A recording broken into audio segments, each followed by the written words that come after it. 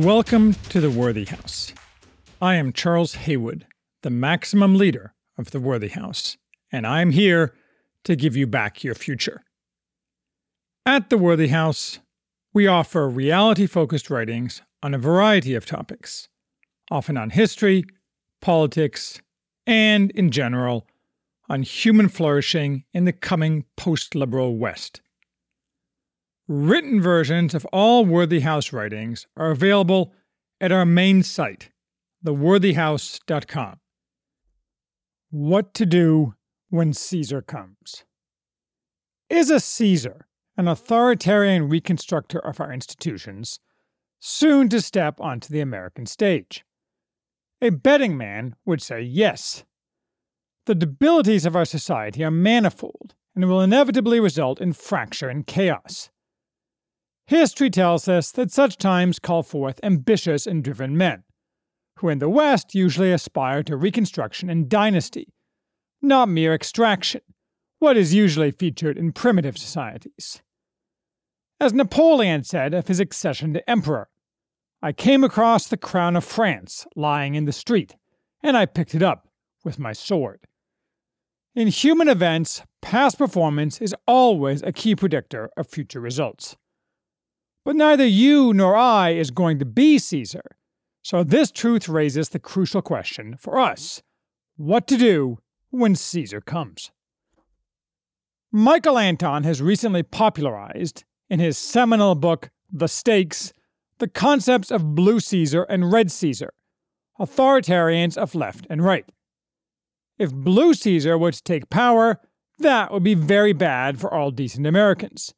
And we could put into practice many of the tips from Robert Conquest's 1985 What to Do When the Russians Come, a serious book of advice about what to do had the Soviets occupied America.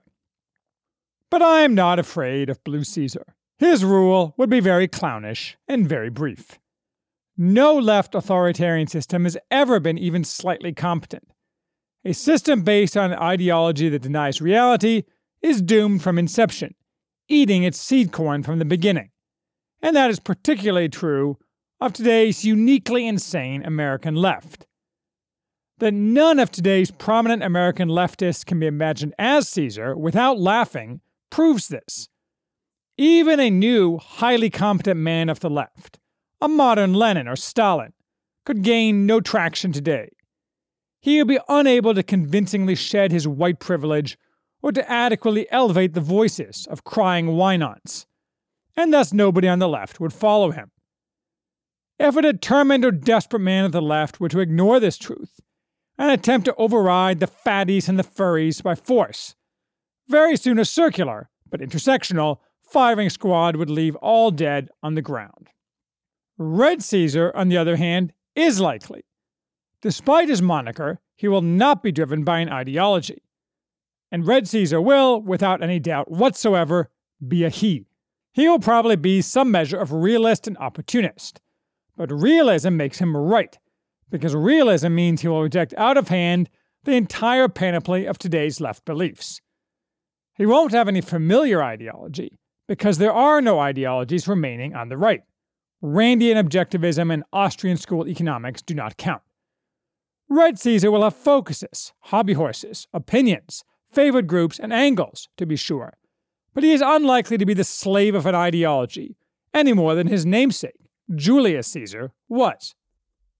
Or is that the correct namesake? I think only in part.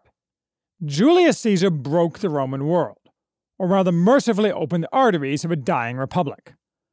Octavian, Augustus Caesar, after a variety of succession struggles, rebuilt a new thing informed by the wisdom of the old. He was helped by luck, talent, and personality, to be sure, but he was the indispensable man in the transition from dead-end republic to successful empire. Which of these two men best represents Red Caesar? Hopefully both.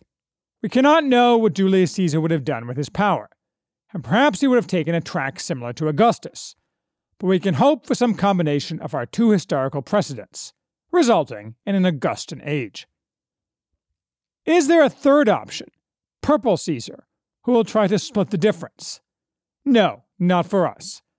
Our differences cannot be split. There can be only one. The insanity of today's left, which is merely the inevitable end stage of Enlightenment thought, and which will be reached again and again until that dead end in human history is destroyed and cauterized, cannot coexist with reality and a healthy society. Yet the left will never stop pushing toward its chimerical utopia, so dividing the baby, keeping some left principles while rejecting others, would merely delay the inevitable final confrontation and disposition of left ideas to the trash bin. It'd be like putting a scented bandage on a gangrenous limb. You may not see or smell the trouble anymore, but you still have a big problem. True, Caesar will not be a right restorationist, which will make some sad. He will have no statues of William F. Buckley and Abraham Lincoln in his palace. He will not fulfill fantasies of integralists. He'll just ignore right restorationists. They are no threat to him. The only restorationist threat to Caesar will be the American left, which has held power for nearly 100 years. As to today's right, likely he will, like Francisco Franco and Antonio Salazar, coerce and browbeat all elements of the right, and the few remaining centrists, into a party of national unity, where Bronze Age pervert and Adrian Vermeule will be made to get along. Let's not get too excited about Caesar, though. This will be a high-risk, high-reward time of history. Such times inevitably are. As with his namesakes, though we tend to gloss over their sins, he will be unpleasant in many ways, and in more ways than we would like. For the left, certainly, he'll be very unpleasant indeed. He may retain the rule of law, as Franco did, but even then, both the interests of justice and of Caesar himself, cementing power most of all, will dictate punishments. But in truth, the rule of law is likely to bend, if not break at some places and times. Caesarism doesn't work in the long term unless the left is wholly gone and totally discredited. And Caesar will, at least sometimes, therefore resort to prescription and extra-legal action, as did Augustus, despite his more benevolent later reputation. Most left leaders will be exiled if they're lucky, and regardless, for all the left, Caesar will be a nightmare. Lustration and rustication is the best many can hope for, and the rest will have to earn an honest living. Those who merely tend left by fashion will quickly adopt the new fashion and forget their former opinions. But who cares about the left's fate? They've earned their reward. My question is how innocent, normal Americans will be affected by Caesar. The average unimportant person, who is not ideological and is not a parasite, won't have to worry much about Caesar. In fact, his life is likely to improve. If he works for a large corporation, true, the old owners may be expropriated, but so what? The entire odious human resources department will disappear, after all, replaced with a small team of payroll clerks. He will no longer be forced to attend anti-white hate sessions, and made to watch while those far inferior to him are elevated above him on the basis of preferred characteristics. Nobody will watch his social media for infractions against the ever-shifting ideology of his masters.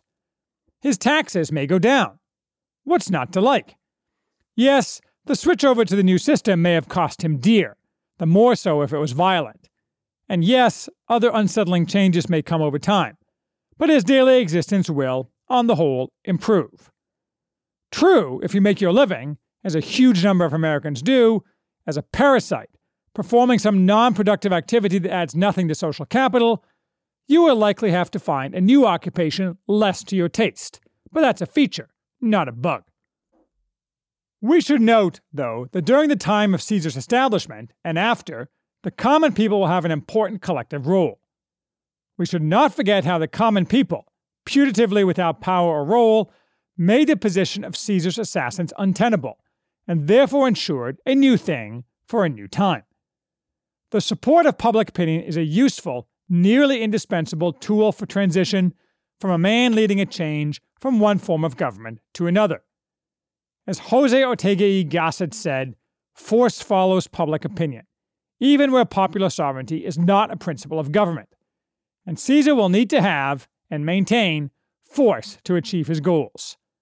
If well done, the symbiosis between the common people and Caesar creates a beneficial feedback loop, without directly involving any of the common people in governance.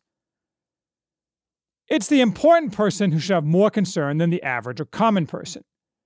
In such times, a higher profile is both opportunity and risk.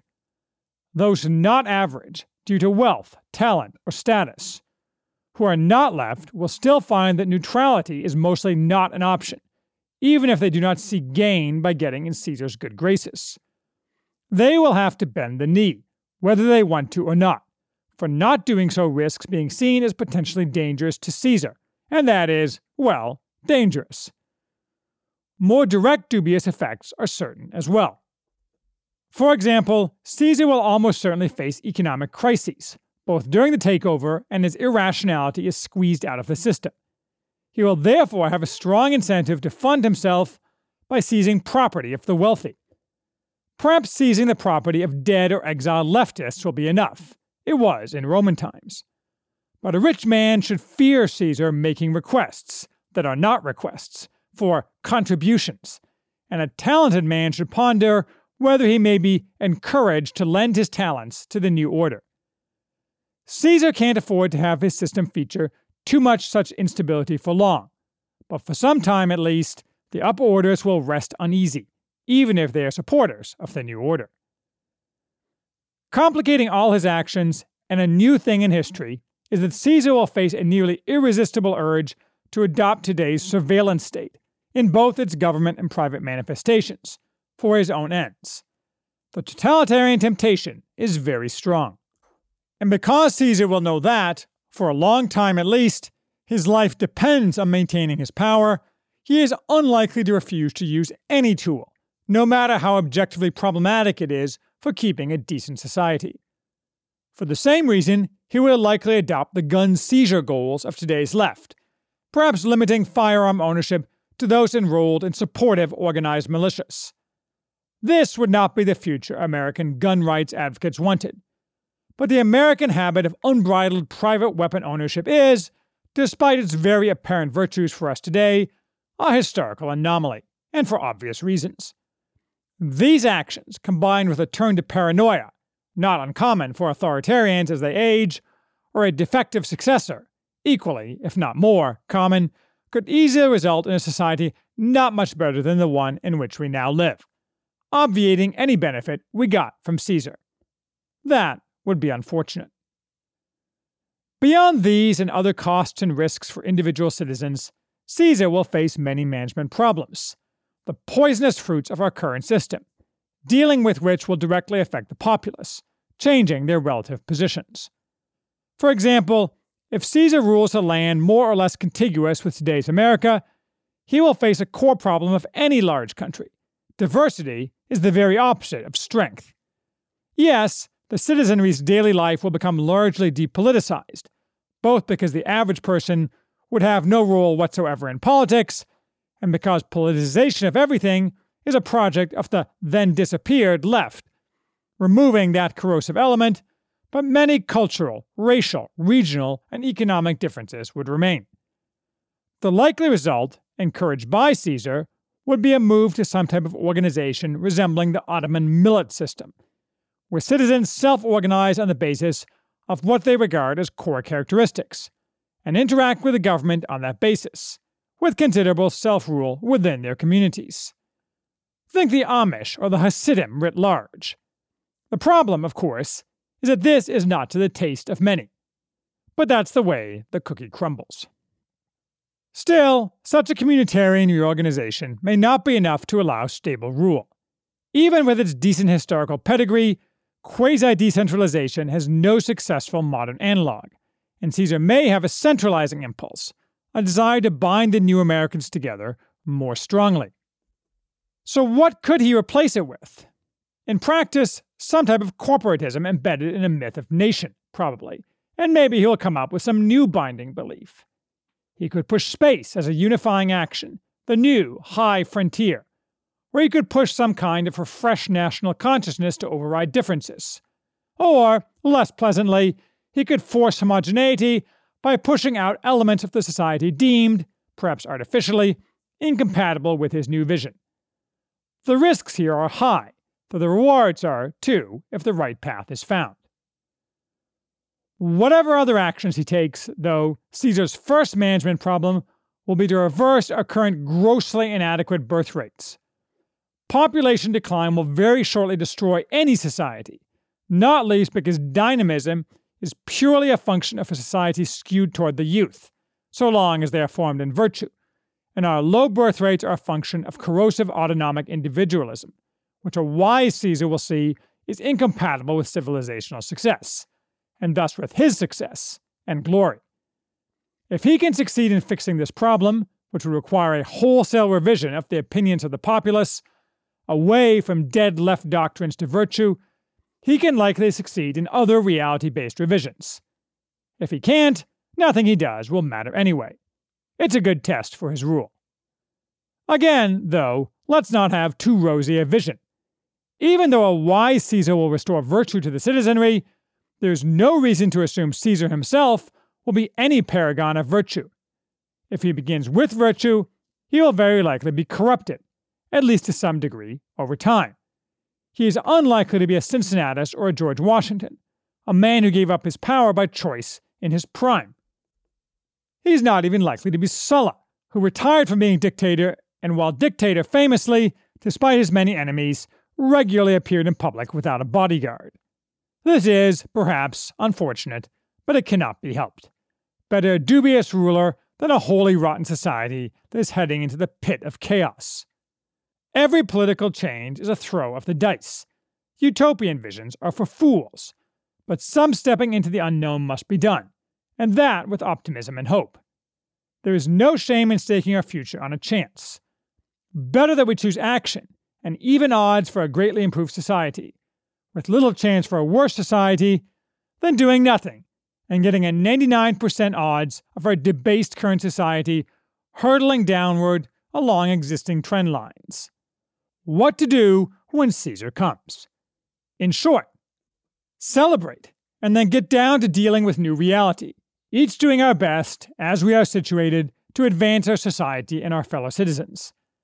This simple vision was once assumed to be our collective goal, and with luck, we can build on the lessons of the past to create a renewed future.